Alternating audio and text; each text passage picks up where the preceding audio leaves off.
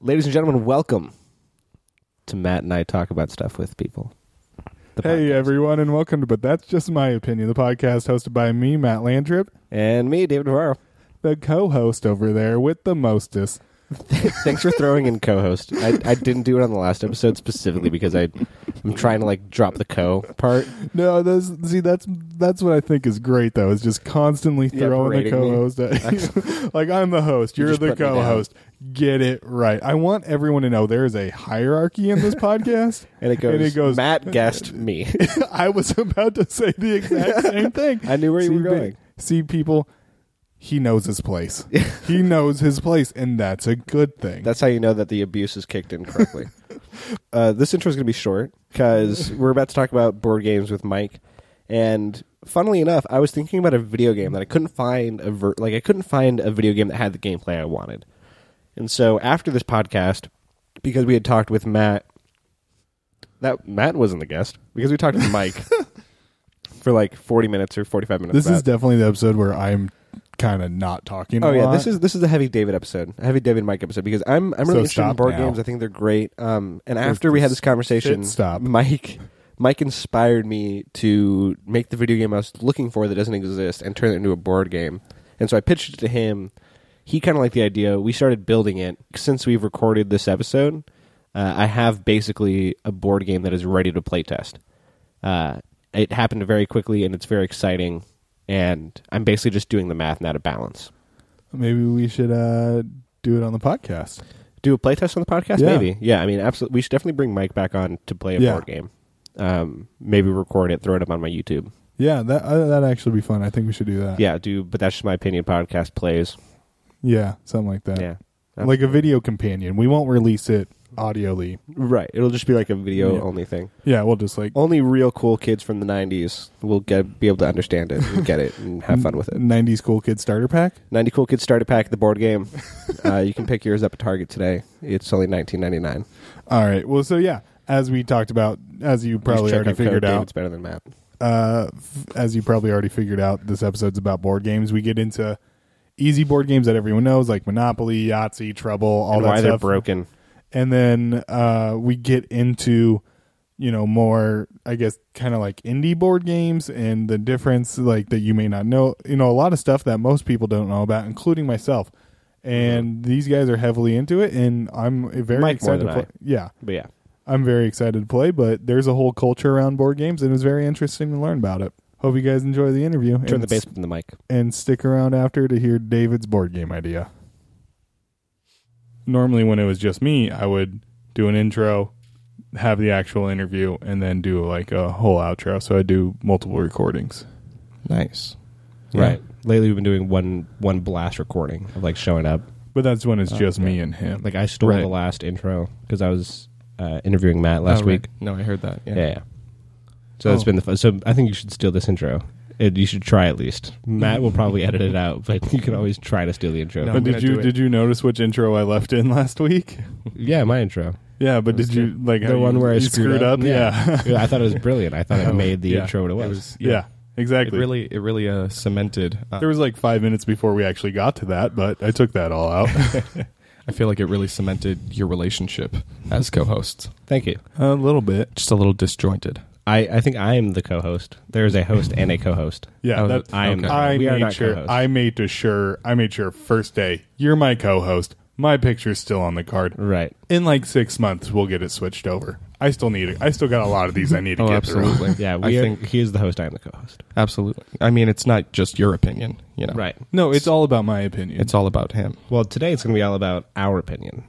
Hey, everyone. What's going on? Today we got with us a good friend and old fraternity brother, Mike Hill. Hello, everybody. Yes, that is his voice. This isn't a pre-recorded message. No. Please press 1. Beep. To continue with the podcast, please press 2. All right. Don't actually press 2. I think that would end things. Well, do you know how podcast app works? You can't press buttons like a dial pad. Hey, right, but if you have someone like running around their keyboard now, it's slapping on 1 or 2, or like on their phone, like trying to like find 1 or 2 now in the middle of the podcast, it'd be distracting. Right. They'd miss this part of the podcast. Well, that's probably a good thing. So we're talking about board games today with Mike. Yes, we are. Board games. So, I mean, we're talking about, like, not just Monopoly and Scrabble and stuff like that. Although I think we should talk about those. We can't talk about those games because they're like gateway drugs. Yeah, I think so. No, if we're making a gateway drug board game reference, Settlers of Catan. No, it's got to be a better board game. It's got to be an accessible, great board game. Settlers isn't a good gateway. No, I think Matt has something there. I think Settlers of Catan is honestly the perfect gateway right now. I feel like so that is the gateway drug to board games.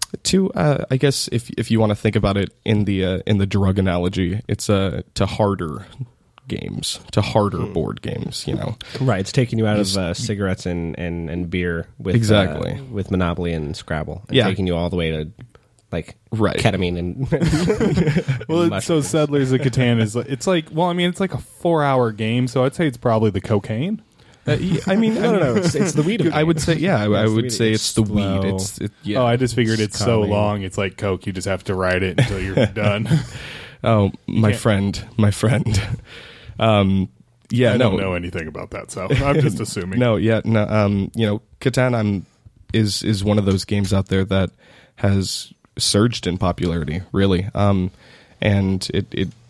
it's interesting because Catan itself is a really interesting game. It's got a lot of social interaction that other games do not have, and it's got a lot of it's got a really good trading thing, and you got to be attentive, and you got to watch what everybody else is doing, and see how you can profit from it, much like in a lot of different games. So jump us in. Now that we've discussed that this is the good gateway board game, jump us in. Like, why are board games important to today? Like, why should we be playing more board games? Right. Like what? And also get into your background. I want to know how you got into board games. Like I know like these things because we used to do like a family game night type thing.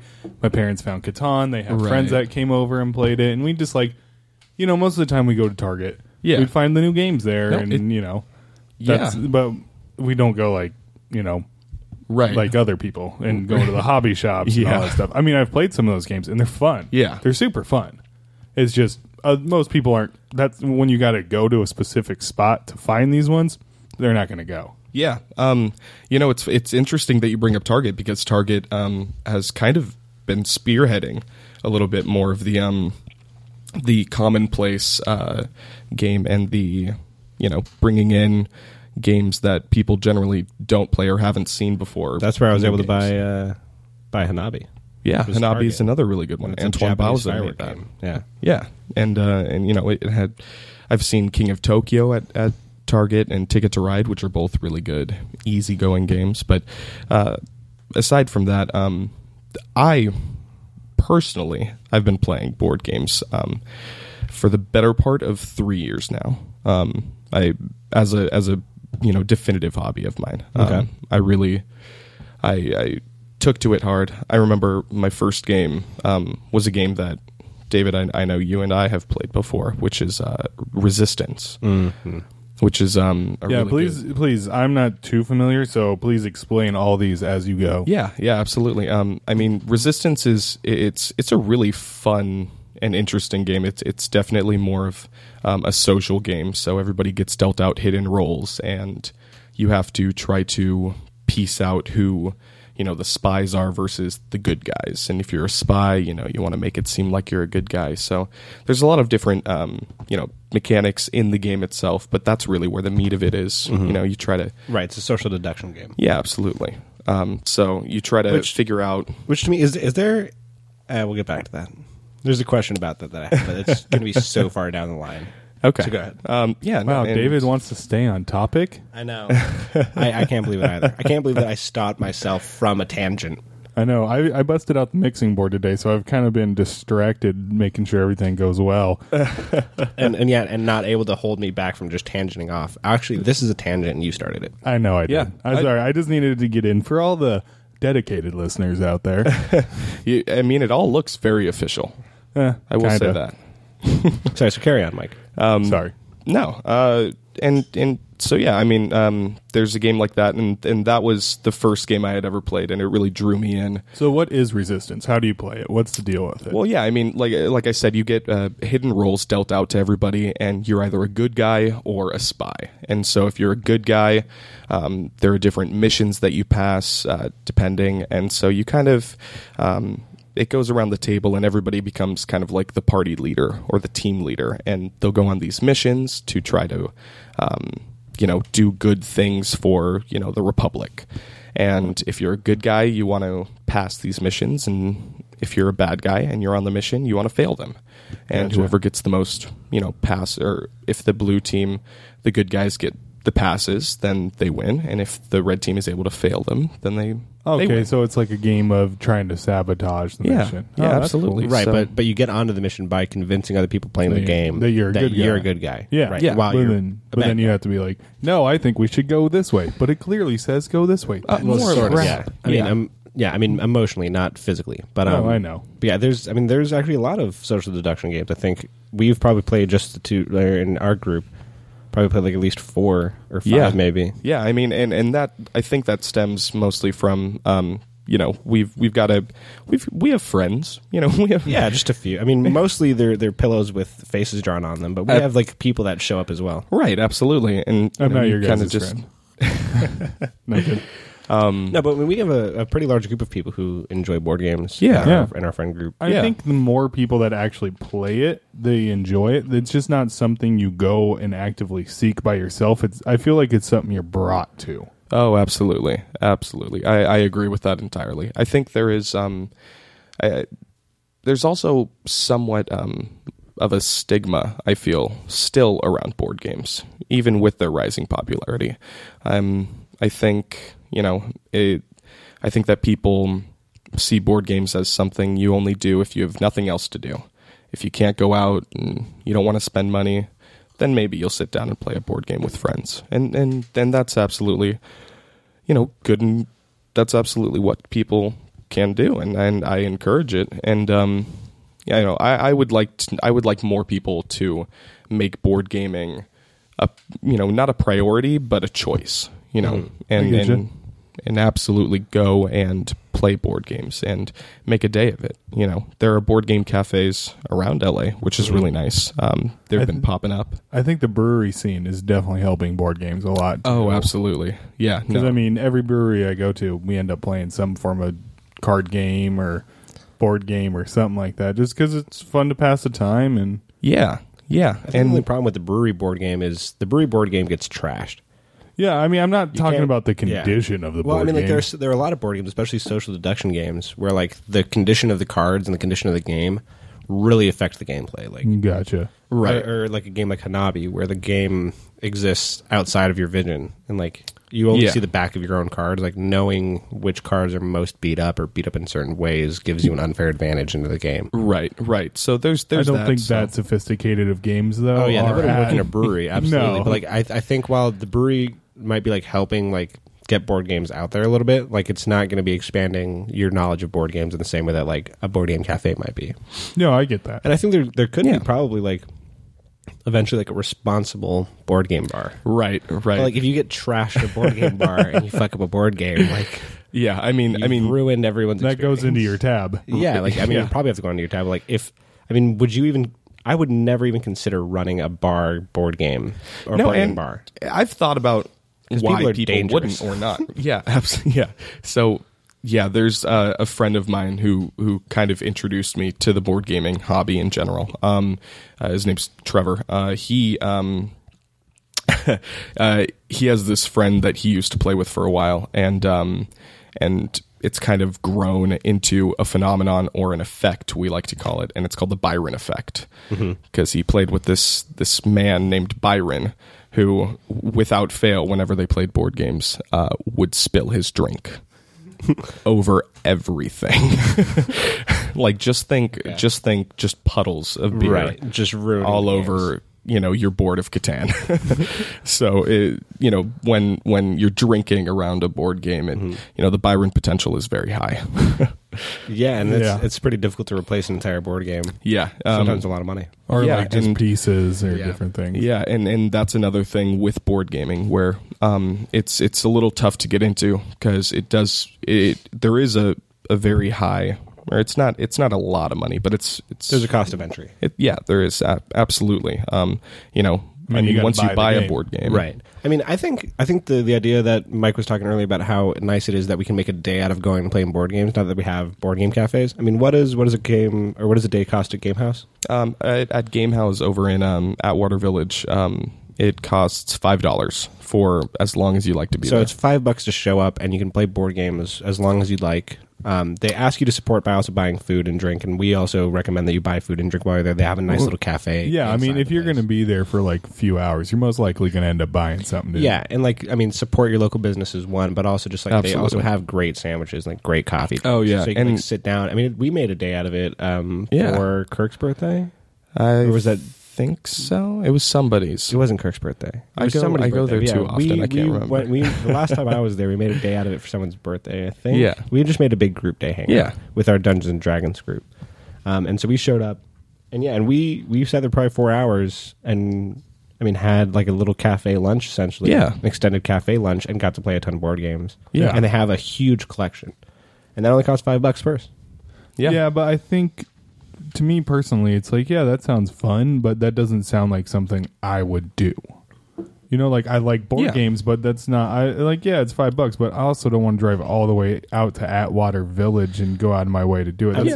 That's fair enough. I would say. I mean, I drove there from Santa Clarita, and I'd do it again. I mean, if you, but you're more. But that's the thing. I'd consider. I think you are way more into. Yeah, I might be more susceptible, especially with my background in doing stuff like Dungeons and Dragons for a long time. Exactly, and you have friends who are also very into it. But like, if Carly and I just wanted to go out and like play a board game. We're just going to go Target and pick something up. Yeah, sure. Yeah, and I mean, if you lived in Atwater, it might be a different story because it would be more like going down to the coffee shop. Oh, totally. Right. Yeah, totally. Yeah. And let's just go hang in the coffee shop for a few hours and play board games. Right. Which I think that'd be a really interesting thing. Is like, what if instead of having a board game cafe, we have cafes that have board games. That have board games, yeah. And so you take that brewery model and put it in a cafe. Just put it in a cafe. Like, I would love to go to a cafe where I don't have to worry about, like, I feel like if I walk into a cafe and I want to sit there for a while, I have to be studying.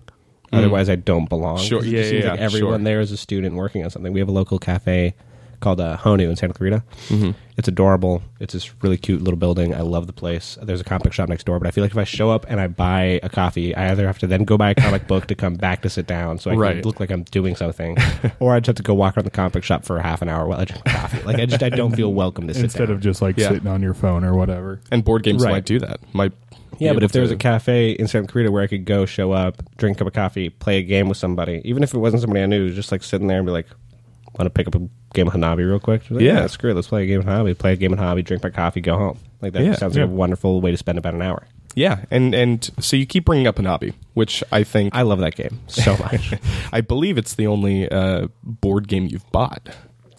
Outside of purchases that were made with my girlfriend or my girlfriend made that I claim ownership of because why not? It's within reach. It's the only board game that I own myself outside of I'm also borrowing HeroScape, which is a large-scale board game from my brother-in-law. Right. So yeah, in my home, Hanabi is the only board game that exists. Yeah, and you know, I think what sparked that was we played it for hours. Oh my Lord. Hours on end. We played it for so long that I had a nightmare about color-coded cards. Yeah. And that's not even a joke. Like I mean, it spawned a week of me talking about knowledge economy and clue economy to the point where my girlfriend got tired of me using the word economy. And she was like, David, stop talking about clue economy. All right. Just stop it. Let's I would like you to stop it now.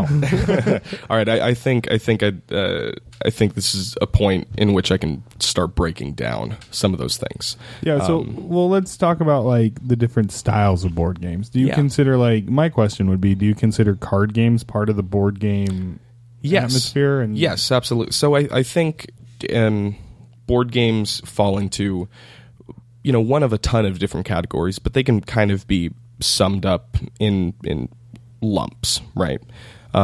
You've got card games, which are part of the board game community. I would say card games, even like poker or blackjack, I would lump those into board games in general, because there are games out there like Hanabi, which are played with cards. Granted, Hanabi has that really cool feature, or the really cool mechanic where you don't see your cards, but you see everybody else's cards, and you have to play that way. But we'll play one day, you'll love it. Yeah, it's real fun. Yeah, but yeah, and so there are card games. There are the first big one would be Euro games, and Euro games got their title from European developers. Right? It was a very European thing to make these games that are heavy. And when I say heavy, I mean the box is literally heavy because there are so many components to it. Okay. A lot of different... I'm sorry? Is Settlers of Catan a Euro game? Settlers of Catan, I would say, is a light Euro game. There's not a whole lot. That's light? Yeah. Oh, yeah. Oh, yeah. That's a rabbit hole I don't need to fall down. I would... Some examples of Euro games would be something like Terra Mystica is a really popular one, where you've got a hex board, and you have to terraform to expand your race and just things like that. And you build cities, and there's you place workers down, and so it's kind of like Civilizations on board game, almost. So you're also terraforming the land. Yeah, no, okay. And what I think is really cool about board games is that all of these can be likened to things, but not exactly, right? Right. Everything's its own thing, which is really cool. You've got other Euro games like Agricola, which is probably the most popular one, or the most famous. Agricola came out some time ago, but it's you sit down and you have a farm, and you just raise animals, and you have kids, and then you die, but then your kids take over, and now you play as the kids. So is this just Farmville on your table? More or less, yeah. It seems weird, right? It seems like, why would I want to sit down? Yeah. No, I mean, I get it. I get the appeal. It's like any role playing game, It's just this one's like, oh, this is kind of be fun to role play as like a country guy, Yeah, that's. You should play Dungeons and Dragons. I have played with you. Have you? Yeah, I remember like 2 summers ago. We did that. We tried to do that 5-week campaign, and it just by the end of it, everyone was just too busy. Yeah. I forgot. I think you were DMing. I can't remember. I had 2 campaigns going during that time, and someone was like, "You're just doing it wrong," and I think that ended it. It might have been. It was either Mike or Will. No, it was Josh. I think it might have been Josh. I can't remember if Josh was a part of it. If it wasn't Josh, it was probably John. It was you, me, Evan. Yeah, Devin. I'm not sure if Devin was there. Yeah, Devin was there. I think so was Joff was there. Joff was there. I don't remember Celia being I don't think someone blew up on me to end it. Yeah. I don't know. I just remember every time at the apartment there would always be a fight about who had a better DMing style. I'm sure me and Will got into a discussion about it. Yeah, friendly arguments. Yeah, but everybody's different. We still have a very different DM style. We still both DM with each other. Anyways, back to board games. Can I pitch a board game to you and tell me if this board game exists? Because I've been wanting to play a game like this for a long time. Sure. Yeah. Okay. I've been looking for a video game based version of this where you own a tavern, and adventurers come to your tavern, and they're like, that's their base of operations is your tavern. You have to make the tavern. In an adventuring universe. That sounds terrible. To me, it sounds hilarious. Like, I want to send adventurers on crazy, like, oh, I got this tip about this quest. You want to go on this quest? Send adventurers on quests? I think there is a video game. Because I've been looking. I think it's called, like, Shop Quest or Shopkeep. Or Shopkeep's a little different, but okay. If there's no board game like that, not off the top of my head. There are I don't think there's thousands of new board games that come out. But I mean, I'm just trying to think the logistics of or the quality of fun you could have doing that. Like, instead of going on the adventures, especially maybe in a video game, okay, but on a board game, you're just like, well, you're managing adventures. I know, but literally no one's going on them. It's just you managing it. Like, I would play the heck out of that game. Yeah, but that sounds like a game. Have you ever played SimCity? I've played The Sims. It's this. Well, it's not at all the same. SimCity is just a management game. That's building a city. You don't live in the city. Why are we talking about SimCity when City Skylines is out there? All right, obviously. So City Skylines, which is a far superior I get what you're saying. I'm just thinking, trying to transfer that over to a board game. That doesn't sound like anything more than one person would want. to play honestly, at a time. honestly, I think it could work because you look at board games and things like you're all a bunch of nerds. I mean, absolutely. I'm a giant nerd. Look at my apartment. I mean, you look at some board games and it's just like, it's weird how something like that gets made. Like there's a board game that maybe I think you would really like. It's a card game, and it's got, you're essentially putting together spells, but you're like the ultimate wizards of rock, and there's, it's like a fucking fireball, and you piece it together, and there's adjectives that you place with the noun. And that sounds fun because you're still creating and casting something. It's not just like, oh, this knight walks in, he says there's a pot of gold at the end of this street, and then you're like, oh, I'll give it to that knight. Well, no, I want to go find that pot of gold. It would be as simple as making a game where like you are the shopkeep and you draw a card of adventuring groups, and the adventuring group has like certain stats and certain like wants, and then you have like a deck of like rumors as well. And so you can like draw from the adventuring party shows up, you draw that card, and then you also like have a rumor. So maybe you have like a hand of rumors, right? You have like 5 or 6 rumors. Yeah. And you'd be like, okay, well, this adventuring party might be able to handle this rumor. And so it's about matching cards correctly, and then like you can have a dice roll to see how well they do on their adventure. And if they do well, you get more renown for your tavern. And you can make it as easy as like the 3 of us each are 3 tavern heads in the city of Waterdeep or whatever. All right, we're putting the most people to. Yeah, we're putting a trademark on that, copyright. Yeah, because me and Mike are now making this a game because it sounds interesting as hell. Yeah, no, I mean, there's tons of ways to make a game. I've got, we know somebody who's currently building a game. I was afraid that you might bring this up at some point. We're gonna blow. We don't have to get into. We're gonna blow by it. Let's blow right by it. All right, that's fine. But yeah, going on categories of games. There's the Euro games, there's card games, and then there's light games, there's easy games, there's casuals. There's so would social Euro games be considered like hard games? Yeah, absolutely. I mean, Euro games generally the time constraint would be if you've got 3 hours to spare, go ahead and start one. And they are pretty heavily involved, which I think is one of the best things about board games right now, because I feel like there is a sense of disconnection between each other. I get the like. So would you consider hard as just like the amount of time, or like the actual understanding and playing? I would say all of the above. It's a commitment. I mean, because I would consider Hanabi a difficult game, right? But it's quick. It's very fast. Yeah. But then you have a game like Patchwork that is not a difficult game and is also very fast. Right. Patchwork. And probably has more going on than Hanabi. Patchwork is actually my favorite game for couples. Yeah. I feel like couples have a really good time playing this game. Patchwork being a game where you are sewing a quilt together using patches. Mm-hmm. It's a really adorable game. Simple as that. Yeah. Taylor and I showed up to Game House when they were playing another game, and we just sat down and started playing that. And I think we played like 4 rounds. Yeah. And we only stopped because she started getting mad at me because I was taking it way too seriously. Yeah. No. And I'm a very competitive person when it comes to games. So don't say. I was really going hardcore on like strategy. I was plotting out moves like 4 or 5 turns ahead, and she was just like casually like having a good time. And I was like, no. And you can crush this quilt is going to be the best damn quilt you've ever seen. I'm gonna. Your mother's gonna love my quilt. Like, it was a really good looking quilt. It was. I know, I get it. I mean, Carly and I can't play Monopoly anymore. Well, Monopoly's a bullshit game. Ooh, yeah. Are we going into Monopoly? No, we'll get into that later. I'm just saying. No, let's. I'm not done yet with my comment. Okay, hit me. You never let me finish. Never. This is why we don't work. This isn't your podcast, Matt. Not anymore. I'm the podcast host now. The joke will never get old. Now kiss. No, thank you. Carry on, Matt. I know where that mouth's been. No, thank you. Carry on.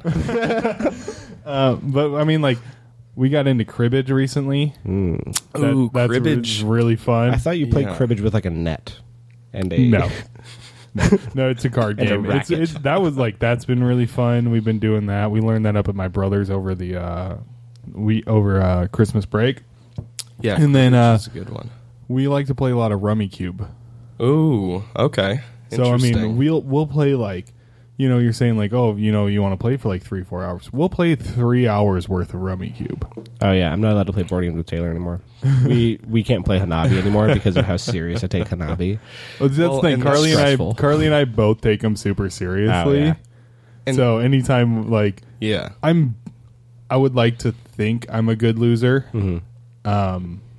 I know for a fact I am not. I know that for a fact as well. I'm a sore winner and loser. I'm an okay loser, actually. I'm a pretty good loser because I can defend myself like, I didn't lose because I'm bad. Yeah. Right. So, but I'm also an awful winner. But I think that's the thing. I blew up when we shot down when we were playing Sonar, and me and you shot down that. Oh, that was the enemy sub, yeah. and I like that was. I had a hurrah moment. I did a victory It was lap. It was nuts. I popped. And I mean, to steal a wrestling term. Captain Sonar is a game where you learned something. Captain Sonar is so simple when it comes down to it. Except there's 4 of you playing against 4 of them, all in real time, right? And you have to listen to each other, but also not. And it's a very interesting game that brings everybody together, and it's fun as shit, dude. And that shot. Oh yeah, I was so hyped. And you win the game off of one shot because you just know where they are, and that's it. I mean, it's nuts. And that game is a game like that where it's satisfying to win, and it's crushing to lose. Oh yeah, because you put in so much time and effort, and you are really like racing against each other. And you're at 10 the whole time. There's no cold moments. It's like you're always going as fast as you can. And it's like for 40 minutes sometimes. Yeah, like, that was a long game we played. Yeah, and it's 40 minutes of crazy just adrenaline. Yeah, it's hard. But games like that take a little longer but are a little bit slower paced. A game like Archipelago or Terra Mystica, a game like that as well. You sound like you're just naming Japanese video games. I know. It's Archipelago is an English word. Archipelago is a game about discovering the islands in the archipelago, and you kind of draw tiles and place them because you're exploring and you're finding this new land, and with the new land comes new resources and things like that. It's a really interesting game. But then you've got lots of games that can be played in 10 minutes, that are quick, that are simple, but require a little bit more than what you'd usually put in to a game, like Sorry or like Trouble or something like that. Oh, I was just playing Trouble yesterday or Trouble, 2 days ago. And see, Trouble isn't a bad game, right? It's a lot of chance. It's if you want to sit around a table and you just want to have fun and you just want to sit there and go nuts, then play Trouble. We were playing at a local brewery while just enjoying a couple beers. There you go. Yeah, and Trouble's a good brewery game because you can't lose the die. Yeah, exactly. Can we agree though in that genre of board games that there's a game called Rat Trap that is awful? Mousetrap. Mousetrap. I have never played it, but I think the reason was because anytime you try to go to someone's house or you try to play it somewhere, like the moment they open the box, I think a quarter of the pieces just find their way underneath something. Right. Yeah. Especially, the marbles. And half the game is building the Rube Goldberg. Yeah. And then you play for like 30 seconds and it fucks up the Rube Goldberg, and then you have to start over again. Yeah. Okay, so the biggest problem I have with games like Mousetrap is that it's a gimmick game. Right. It relies heavily on this one gimmick to sell it. Right. And there's no gameplay. There's no gameplay to it. There's no real mechanics to it. There's not, a whole lot of strategy that goes into it. It doesn't force you to think. And that's what I love about a lot of board games, is that it forces you to sit down and pay attention to what's going on and really think and strategize and work it out. Exactly. Yeah. And I think that's why we have so much fun with social deduction games. There's games like Werewolf, which is the same exact way. Daniel's favorite version of the social deduction game. Absolutely. The game is hilarious. Is it? Werewolf is. Oh my God. Yeah. So there's how many unique roles are there? I think the player count is like 5 to 90. Yeah, so there's like 90 different roles. Yeah. And some of them are stupid, like Like, I played one called The Drunk, where for 3 days nothing happens to you, and then on the third day you become a new role.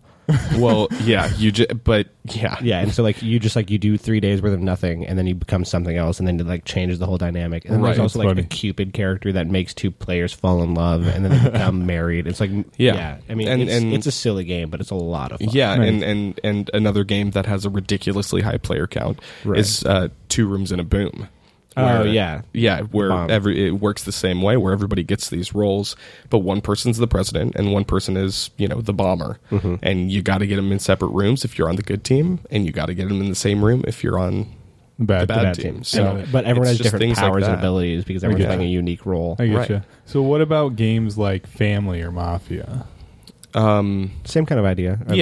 Mafia is basically werewolf. It's a reskin, and then werewolf just adds a ton more to it. Gotcha. So it's like playing those party games just with cards. Oh, absolutely, and that's the same way Resistance is kind of. And a way more complex rule set. Yeah, I mean Resistance is just a fine-tuned, smaller board. Yeah, right. Instead of playing in a living room, you're playing at a table with 5 people. Yeah, and the idea is really simple of Resistance, but you can be sitting there with 10 people gathered around this tiny little board for an hour, up to an hour, just yelling at each other. and just yelling and what do you trying to convince each other of things. No, exactly. There's always one person who's on the side who really is just trying to understand. Well, what's so funny on is whenever we play, we've played with each other enough, and I'm not even like part of the group like enough to like have played every single game you guys have played, right? But like it seems like when we play as a large group,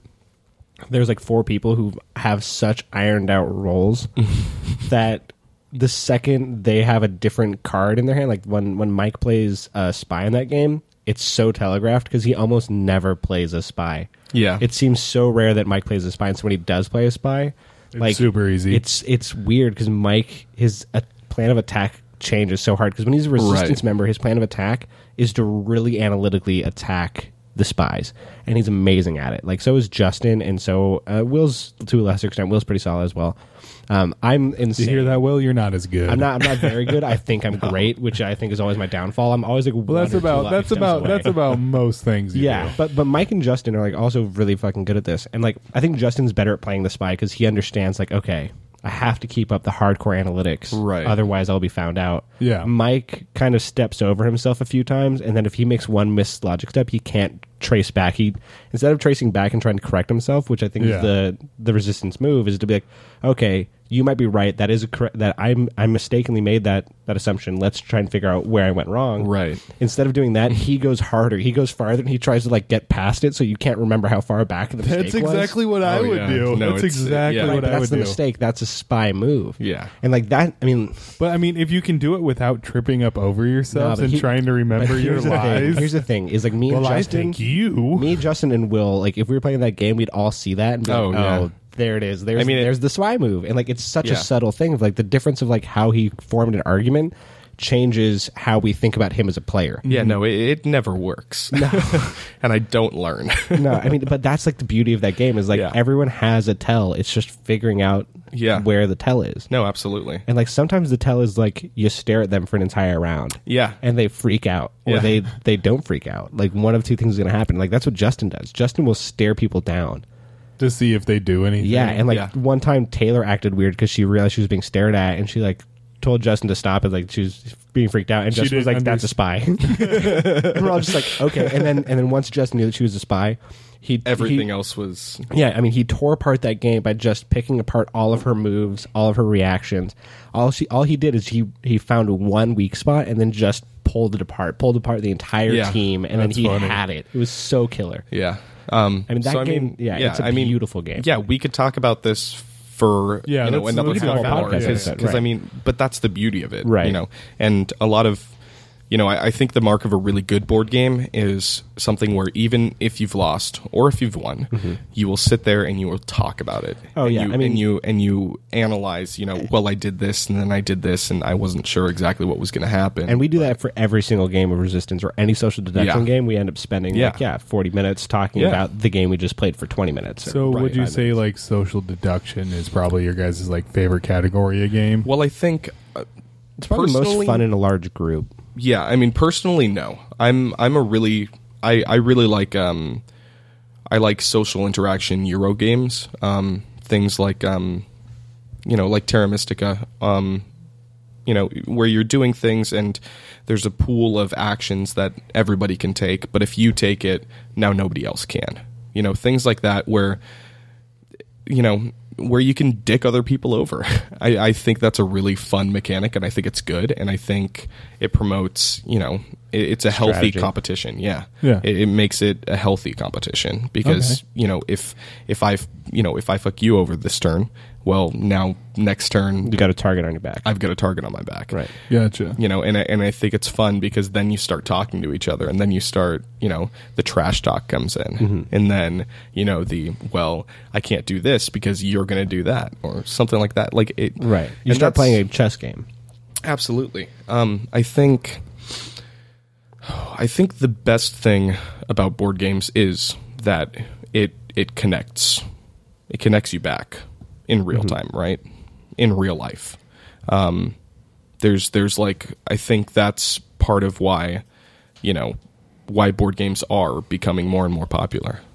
Are you saying that by saying that it connects and that really hits something? Are you saying that it gives like your argument and your strategy like a real physical place for it to exist? I mean, is that what you're getting at? I mean more so just connecting with other people when you're playing. That's what I mean. Okay, yeah, I get you. I think I went a different direction with that. Yeah, that's okay. My apologies. No, I mean, I just wanted to bring up that I feel like, nowadays everybody's just become disconnected from each other. In more ways than one, right? The internet comes in and everybody's, blah, blah, blah. I don't want to sound preachy. Everybody want to talk, but nothing comes out when they move their lips. Just a bunch of gibberish when they move their lips. Yeah, that's what motherfuckers act like you forgot about Dre. Yeah. It's a shame, man. Nowadays. I'm so glad that you guys got that instantly. Yeah. I was like, this could go real well or real bad. But yeah, no, I mean, you can talk to each other at any point point of the day, no matter where you are. So it kind of removes that. Yeah, I mean that's probably my favorite aspect. That's why I have 2 weekly D&D games. Because it's the same. You sit down with a handful of your friends. I have it's an excuse to hang out. Yeah, and you generally turn your phones off and you put them aside for a little bit. So we've talked about board games and like the aspect of sitting down with friends and doing all the actual like card games and stuff like that. Let's move into D&D and games like that where it's essentially just you got a piece of paper and you're just playing and making decisions based off your character and all that. So it's essentially like a true role-playing game. I think D&D is one of the best board games. I think it is a board game. It's also immune to the Byron effect. That's very true. Because if you spill beer on the game, you just make a new character sheet. Yeah. You just copy it over. Yeah. Yeah. And I know people will make like maps and stuff out of like graph paper. We play with a battle map and we have figurines and I have a pound of dice. I mean, like, we take it seriously. I just bought another pack of the boosters that Wizards sells of figures. You should see the fire giant I just got. I wanted to post it on Facebook, and so do I have a photo of it. I'll show you after this podcast. But it's beautiful. There are physical elements to D&D, but it's all create your own physical elements. Mm-hmm. Yeah. Well, that are purchasing Wizards versions of it. Yeah, I mean they have like, you can get our copy, or you can just do whatever you want. Mm-hmm. Yeah, absolutely. Right, and I think that's the really cool thing about it is that if you don't have the time necessarily, right, to sit down and think of a story, or maybe you just can't, right? Because I know I'm that way. You just buy a story. Yeah, I can try and sit down and try to think of something, but there's like a big community online that shares all their adventures. Oh yeah, yeah. No, absolutely, it's huge. Yeah, and so D&D is one of those that kind of brings people together as well. But I don't know if I would consider it like. I'd definitely call it it's a game. I'm not sure if I'd call it a board game. There are board game elements to it, but I think that it's a theater of the mind game. Sure, if that makes any sense. Yeah, I think more so than it's a board game, it's a shared storytelling game, right? It's more like the game where you play where let's all tell a story one word at a time. Right? So it's I feel closer like to that than I think a real board game, right? Gotcha. I would consider like Mafia and Family and stuff like that to go into that more than. Yeah, those are. I mean, but there's a line somewhere in there because Yeah, there's like a card element to Werewolf, and I think But that's Werewolf. I'm talking about like just the party game. Yeah, is Mafia more of a social game, or is that a board game?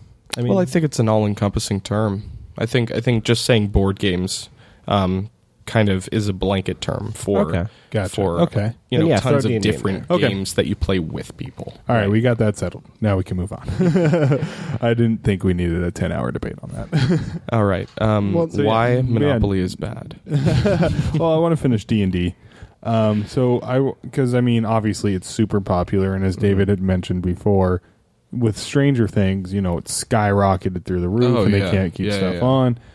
So, like, protection. Obviously, as someone you hear about that after Stranger Things, I talked about it in the podcast a couple weeks ago. But after Stranger Things came out, Wizards of the Coast had a problem keeping player handbooks on the shelves. Oh wow! They were flying. Like people just like game shops were like just ordering them all up. Like for a while when I was buying Storm King's Thunder, they couldn't get Storm King's Thunder in at the comic book shop that I go to because they were just selling so quickly. Yeah. So it took like 2 weeks for me to get a copy. Volo's Guide, I had to go to a shop. There were 3 shops that were selling Volo's Guides.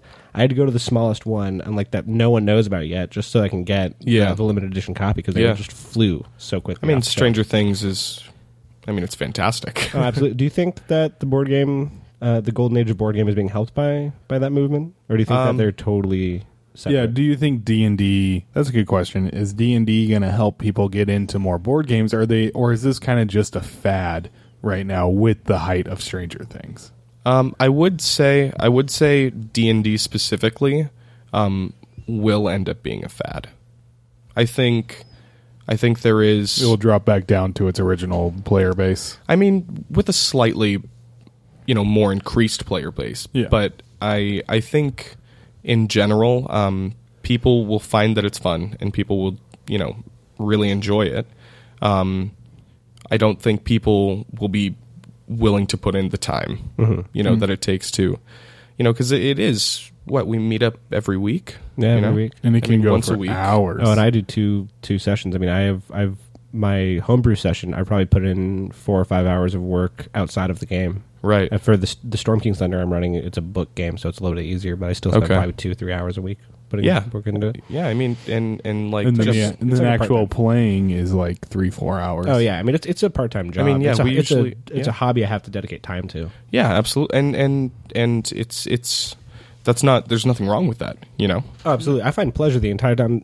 The second I sit down and start cracking open those books and start building a dungeon for my homebrew campaign, I love it. I know. I'm not saying there's anything wrong, but what I'm saying is there's starts going down your pants as you're reading. I'm pumping gross. some lotion on my hands. That's real gross. No, but I bust out a stack of note cards, a couple pencils, a bunch of erasers, and dice, and I start building stuff. Oh, yeah. No, that's fun, but I think you have to have that sensibility. Oh yeah, absolutely. If I wasn't into D&D, I wouldn't do any of this. Absolutely. Yeah, like you'd be like, right? I think most of the people out there are like, oh, this is fun. Oh man, there's so much work. I think more specifically, like I love storytelling and I love collaborative storytelling.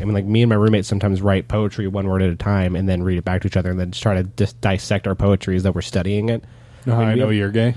Yeah, because I dissect poetry with my roommates. No, we get really drunk and have a good time doing that because it's like a fun practice in storytelling and writing. And it's D&D is essentially just and it's also like partially acting. Like there's a lot of acting and like problem solving involved. Yeah, I totally get that. There's a bunch of facets to it. I remember like when I was playing, I put on some amulet and everyone's like, you shouldn't have done that, you don't know what it is yet. Oh yeah, always a dumb move. Always use identify. Well, that was my first time. If you pick up a magical item and you don't identify it, do not. I was also a big put it in the bag of holding. I was also a big dumb barbarian.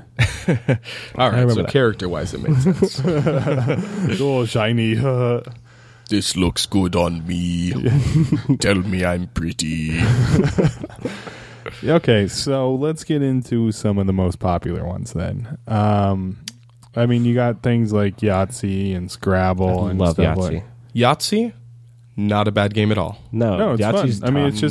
It's like a fun dice game of chance. Oh, yeah. But it's also a lot of skill and a lot of decision making. There is probabilities, an insane amount gambling. Of yeah, and that game has a lot. It has a lot of sexuality. Oh my god, just gambling and sexuality. That's all you know. That's literally all I can think of. Okay, so Yahtzee, really good one. Scrabble, I'm not the biggest Scrabble guy, and that's okay. You know, mainly because once I literally had just a thing that was 3 E's, an I, 2 O's, and a U. So one bad board ruins Scrapple for you. Yeah, right. And that's all right. Right. There is a level of chance involved, but there's also skill in being able to see the words. Right. If you're a big word guy, absolutely, or girl, you know, absolutely, go for it. That's a very good game for you and the type of person you are. It's a very it's a niche game. You know, it's not something that's extremely accessible to anybody. It's a brainy game. Sure, yeah, but there are brainy games, I think, that are accessible to everybody. You know, there are a lot of games that introduce Hanabi's mechanics. a brainy game. Hanabi is a brainy game, yeah. It's also really a game that easy is to get the hang of. Difficult to master, but good or easy to get the hang of. Yeah, absolutely. I mean, Hanabi is one of those games that kind of creates its own meta. Oh, yeah. You know, you as a group form the meta on how you're going to play that game. And I think that's really interesting, too, with games in general. Okay, cool. Well, there's the same kind of thing. So obviously David wants to talk about Monopoly. I'd like to poke at Monopoly for a moment because I think not enough people understand why Monopoly is a bad game, and I think Mike would be the perfect person to describe why Monopoly is a bad game. Well, I mean, from my personal opinion, there's only like one way to win the game, and it's just once you get pretty much the red and the orange properties, you destroy everyone. Well, yeah, statistically, but really the problem with Monopoly and what makes it a bad game is no one plays it correctly. That is extremely true. Played correctly, Monopoly shouldn't last more than an hour, A. And B, there is the properties themselves go by much quicker than you'd expect. Because it's an auction draft. Right. And then after the first pass, you just auction them all off. The way you play Monopoly is, if you land on a property, you can choose to buy it. If you do not choose to buy it, it goes up for auction. Okay? And people can start bidding on it. Anybody at the table can bid on it. They can say, oh, I would like this for $1.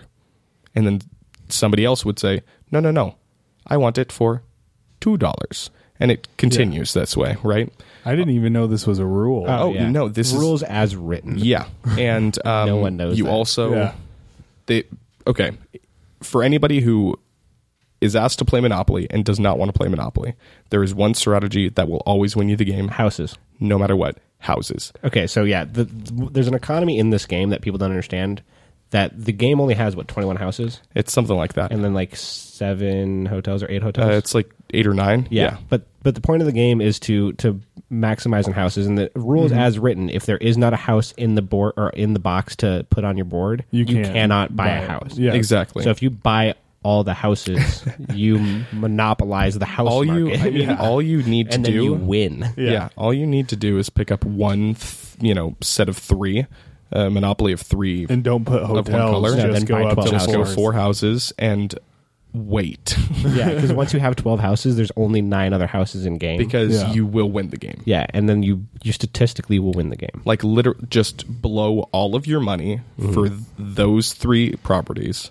Continue to get, and that's it. My girlfriend Taylor was recently playing a game of Monopoly, and she shot me a text message. She's like, "I'm doing so well in Monopoly," and I saw her text, and I was like, "Oh my god! Like, do you understand the correct way to win that game?" And she was like, "Yeah, you just buy all the property and put hotels and everything." And I was like, "No, sell your hotels. Literally, be a crazy person. Sell your hotels. Buy all the houses." And she's like, "We already ran out of houses," and I was like. Somebody else knows how to play. Yeah, so no. So then, what they were doing was they were making makeshift houses out of pennies. They were like, "Oh, mistake of the board game. They don't have enough houses, so they were using pennies." Okay, so that's another interesting thing to say about Monopoly. Right? I may be mixing up memories. I'm not entirely sure that was true, but I remember distinctly. I may have played the game where we used pennies. Yeah, I mean, if you look at Monopoly, right, there's a thing there where nobody has played that game correctly, right? Right. Nobody plays it right, and that's fine. But it's the most. It is the most misplayed.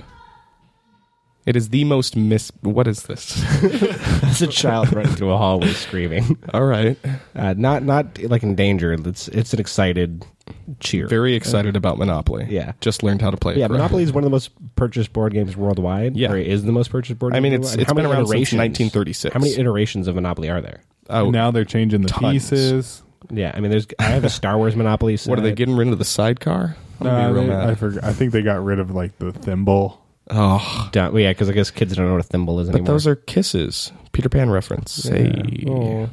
Yeah, I mean, there's got to be a million different versions of just Monopoly. Yeah. And absolutely everyone plays it wrong. I mean, and also if you look at the times, right, this game was popular in 1936, right after the Great Depression, when everybody was poor. Mm-hmm. So they got to pretend to be rich. Exactly. No, absolutely. And I feel like that's why it's another reason why board games are on the up and up now, because all the pretending and fantasy. Yeah, I mean, back then it provided a sense of escapism, and also you got to be a millionaire tycoon. Like, who wouldn't want that at that time? Right, but are you saying that the height of the golden age of board games is coming again because people are like in despair? Yeah, but especially at the same time, like movies and theaters are going down, and like that used to be used as a form of escapism. Sure, video games use as a form of escapism, and video games are more popular than they've ever been. Yeah, that's true. So but they're also, I think they're also we're out of a golden age of video games. Mm-hmm. Right. Most AAA titles these days are hot garbage. I mean, we're in a golden age of indie games for sure, but there's so many indie games that just are trash. Well, and there's so much more opportunity to make an indie game now. Way more accessible.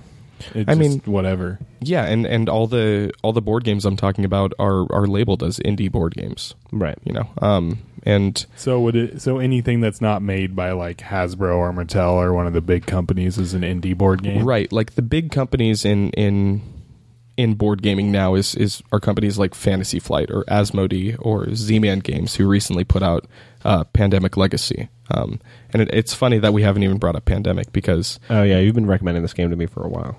Well, Pandemic itself, just original Pandemic, was one of the first to really get mainstream and to kind of simplify a cooperative experience. You know, because you play as scientists and you race around trying to cure the disease. And you got to work together because, you know, it ends up being overwhelming at times. Recently, I think his name is Rob Davio.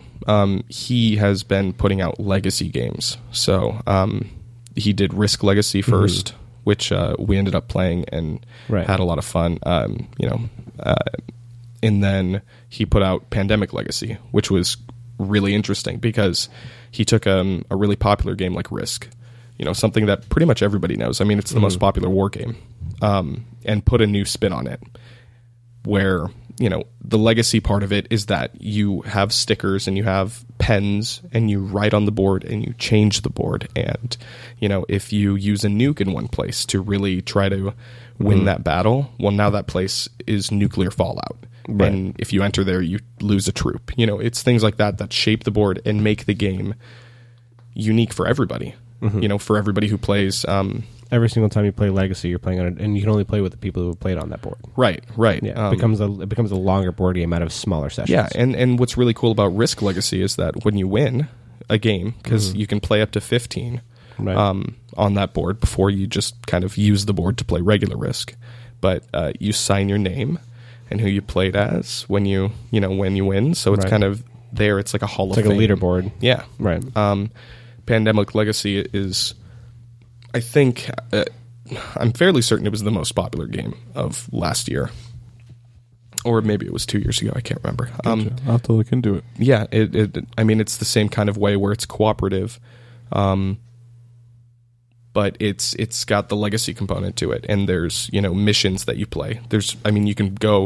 You can play that game up to 24 times, you know, because it plays over the course of a year. So it's really interesting to see those kinds of games coming out, especially games that you see changing right before you, and you change them and you shape them, and there are these little boxes that you open when you hit certain milestones. So it's that's in the same neighborhood as it starts leaning towards like Dungeons and Dragons, where every decision has an effect on the world around you. Yeah, that's awesome. Cool. All right. Well, let's go ahead and start wrapping this up. So I got a couple questions just to kind of, for anyone out there who may be interested. What would you say, so out of like the mainstream games, and we'll leave Settlers out of it, what would you recommend is like a good intro game for someone who's looking to go out there and do something like this? If you're looking for something, like a gateway, something pretty easy but fun, I would say either Pandemic, the original, or King of Tokyo if you're looking for something a little bit more competitive. You play as these kind of monsters from movies, like you play as a King Kong or Mecha Godzilla, and you play as these and kind of fight it out in Tokyo, and it's nice. A real cool one. Nice. Okay, cool. Okay, so I'm assuming at that point, anyone who starts playing that and wants to do more will probably end up doing their own research. Right, they'll branch out. So what would you say is probably your favorite board game of all time? Oh, that's a little rough. I would have to say probably Dead of Winter. I really like that game. I think it's a toss-up between Dead of Winter and Codenames, which is another kind of party social game. Codenames is fun. Yeah, Codenames is... Yeah. Dude, I crushed a game of Codenames at the cabin. But nice. Yeah, I would say it's probably a toss-up between those two. Cool. All right, and then I guess... So say we wanted to do an episode where all three of us just sat here and played. What would be a good game for like three of us? So say not everyone can get 5-6 people to play, but you got you and maybe your wife and your kid, or you got like us three here. Like what would be like a good smaller game? Pick up something like there's a game called Coup, which I know Taylor really likes. Oh my god, Taylor loves. And she loves the Duke. She loves one mechanic in that game so much that she bought the entire game. Coup is really good if you're okay at lying. And Love Letter, I think, is another one that's really good. It's real small, takes about 5 minutes to play, and you just play a bunch of rounds of it and play till you're tired. Gotcha. Cool. All right. Well, thanks so much, man. I definitely heard a lot of things that I'd never heard before. Euro games and Steffenfeld and did you use the word Steffenfeld once? No, I don't think I did. Steffenfeld, for anybody, is really popular. He designed a lot of really popular Euro games. So. Gotcha. All right. Well, cool. Well, thanks so much for coming on, man. Oh, well, thank you for having me. Of course. Yeah, much appreciated. Yeah, it's always interesting to learn. How do we close out with all right people so thank you so much. Do you want to plug anything? I am do I want to plug anything? Yeah, do you have anything? Do I have anything going on? Yeah, or do you want to just get your Twitter out there? No, I think I'm okay. All right. I just wanted to talk about board games, man. Don't follow Mike. He doesn't care what you think. Don't follow me. He likes his stuff and he doesn't care about you. All right. Well, thank you so much. I've been Matt Lantrip. These are my two guests today. Oh God! I hope Mike Hill and I hope this doesn't become a thing. David Navarro. Please don't make this a thing. All right. All right. Well, thanks for listening, everyone. We'll see you next week. Well, I hope you guys are inspired to play some board games and maybe go to Target, pick something up that you've never heard of before, Target, and try it out. Like we talked about in the podcast, Target's a great place to start. They have a lot of great board games. Ticket to Ride. Toys R Us probably has a good. No, Toys R Us is not that great board games. Target is like the go-to. It's like the A24 of board game retailers. Okay, right now. Got it. That's for all you film people out there. Yeah, who understand that A24 right now is like the fucking stamp of approval of good movies. Yeah, pretty much A24 is like the biggest indie film. Yeah, it's probably the right most nominated Oscar. Like them and the Weinstein Company. Yeah, the Weinstein Company. When I was growing, anyways, this is way off topic. Well, stop it before I go into it. Weinstein versus Miramax. Okay, that could be an episode. Yeah, no, absolutely. Talk about indie films. The history of Weinstein. We'll do an indie film one, and then I'm down. All right. God damn it. All right. So David's board game idea. So yeah, I was sitting around and I was trying to figure out. I play a lot of Dungeons and Dragons with Mike and with some other friends of mine. As we went into. Yeah, as we talked about. And I love Dungeons and Dragons. I love the fantasy world. I always joke with our DM, our dungeon master or our game master, depending on your copyright. Sorry, wizards. I often talk about like managing a business in D&D, just because I think it'd be a funny thing to do, is to like deal with the day-to-day manage upkeep of living in a fantasy world, like being like an item shopkeeper in a fantasy world. And there are video games that do that. But then I was thinking the other day about like, well, what if there's a game where you run a tavern in a fantasy setting? And the point of the game is you want the tavern to be the most famous tavern in all of the land. And you do that by hiring adventuring parties to go on quests and quest for your tavern. And the more quests they go on, the higher level they are, and the harder quests they can go on. and so on and so forth, until they can go and achieve epic level quests to bring epic levels of fame and fortune to your tavern. There's all sorts of other mechanics that me and Mike worked in about like infamy and like how you can like make your tavern worse by like being too risky or playing too aggressively, and by doing things like subterfuge, where you go into other taverns and steal their fame. You know what I mean? So there's like some checks and balances. We're actually in the balancing phase of building the board game right now, which is, it seems very fast, but like we hit the ground running super hard, and I stopped working on all the other things that I'm supposed to be working on, so I can focus a bunch of time on this. And it's a lot of fun. Like, I didn't realize how easy and fun it is to build a board game, but we went from idea to we'll have a playtestable version almost at the end of this week. I'll say it's easy in the sense that once you get an idea, you can hit the ground running. But I'm sure, like, I don't think I could easily make a board game that's fun. Yeah, I mean, because the guys who you guys were talking about who make all these games, like, they're professionals. Yeah, it's a skill. Oh, it's yeah, absolutely. I mean, like, I could sit together and I could edit together a loose movie out of something, but like it would probably not be very good. Whereas, like a professional editor would do a great version of whatever I tried. I just wanted to make sure people, it's easy and blah, blah, blah, go do it. I wanted to make sure we give proper credence to the people who do it. And I mean, that's all. Luckily, Mike has a Catholicity of knowledge, or not a Catholicity, that's the wrong use of that word. He has a wide knowledge of board games. Wide swath of knowledge. Yeah, and so as I was pitching him ideas, he was kind of building mechanics and like, we can take these kind of mechanics, we can use this, and like trying to like he was playing real good devil's advocate, and pulling apart all the bad and putting together like a little package of good. I think I'm the one who came up with the idea to make your tavern the most famous. Maybe because I was like, Matt's trying really hard to get. Yeah, I'm trying to get in on this and get some money. If this ever goes anywhere, I really want money, so I want it down on paper or in audio recorded format. That it started on the podcast. That I gave the idea that the way you win is to have the most successful missions. Sure, BTMOJ, the pod, can have 10% of whatever we make from this. That's all I'm asking. All right.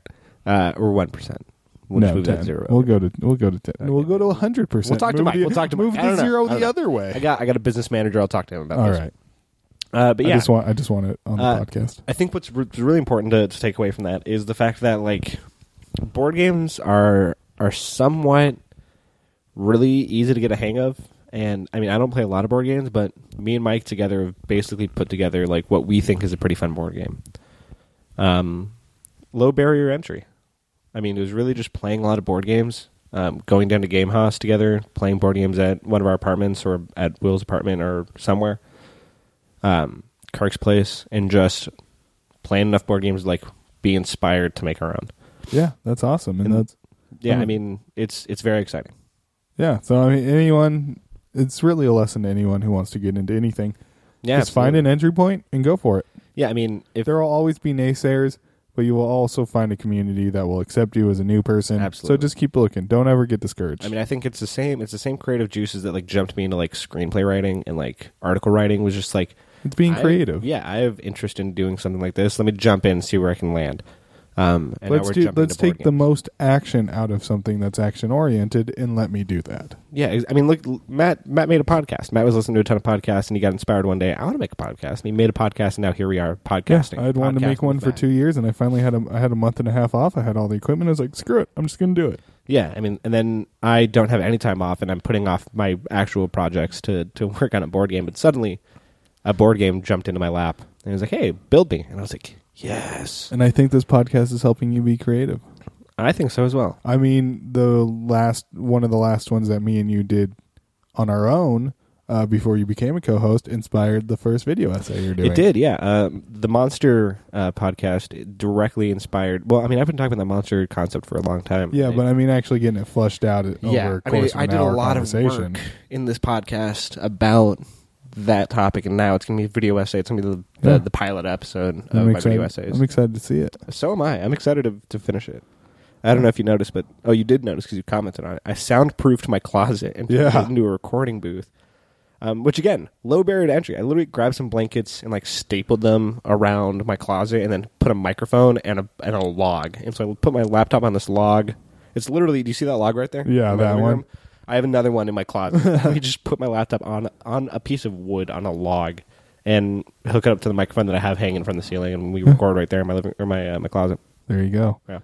So I'm excited to play this thing, and maybe we'll maybe when it's ready, we'll do a playthrough. Yeah, so I think the takeaway from this outro is David's a creative person, and you're a very creative person. And he keeps finding things that have low barriers of entry and just jumping into it. And I recommend everyone else doing it. I mean, if you have a creative inkling, my girlfriend recently just picked up watercoloring, and she's already amazing at it. She's making... she also does metal stamping for the comic book shop. Yeah, and she makes a bunch of cool bracelets and necklaces. And it was literally just she had an interest in it, and she started picking up things here or there to start on it. Next thing you know, she literally sold, I think, something like 30 necklaces to the comic book shop in wholesale. And they're really excited to have them on the shelves. You can go in right now to Brave New World in Santa Clarita in Newhall and walk in. There's a little thing by the desk that says Bright Ideas, and that's her business that she just threw together just because she had the creative inkling to do it. Like, I think something that people like in our generation are really forgetting is that creative people, like, you'll find a way to get your work or your product onto shelves. Yeah. If you work hard enough and you love something enough, just keep doing it. I mean, it may not be the biggest thing in the world, and it's probably just going to be a side hobby.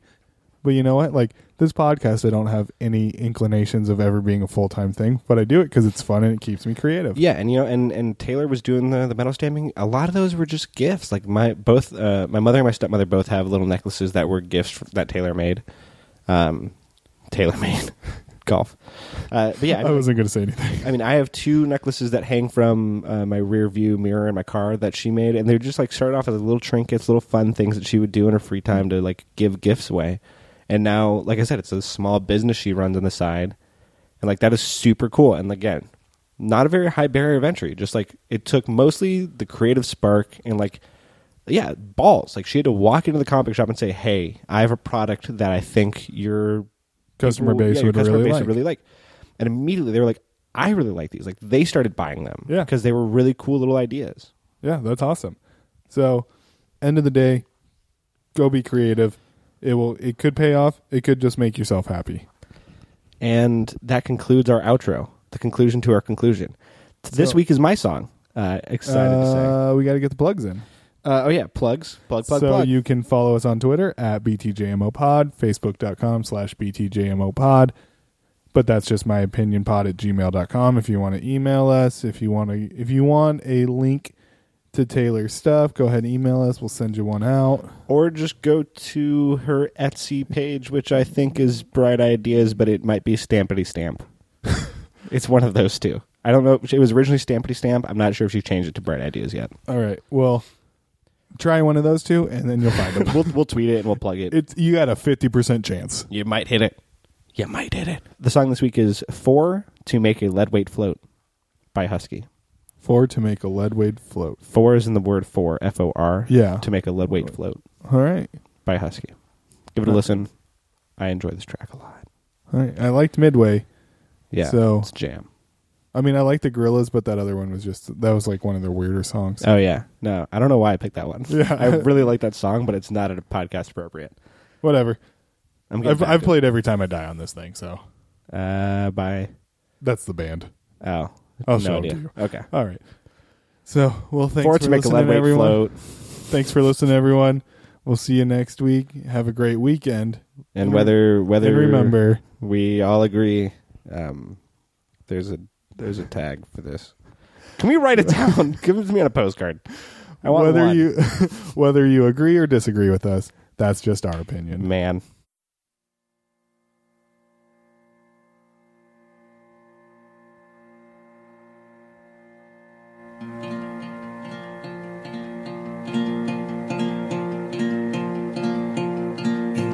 With the future we wrote, for to make a leadweight float.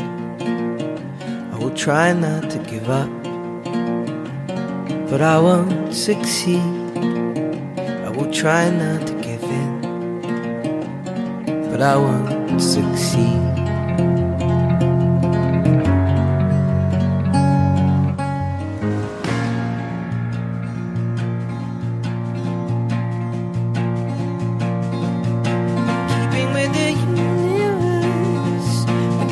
Of love comes its curse.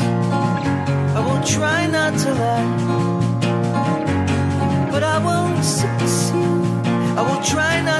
the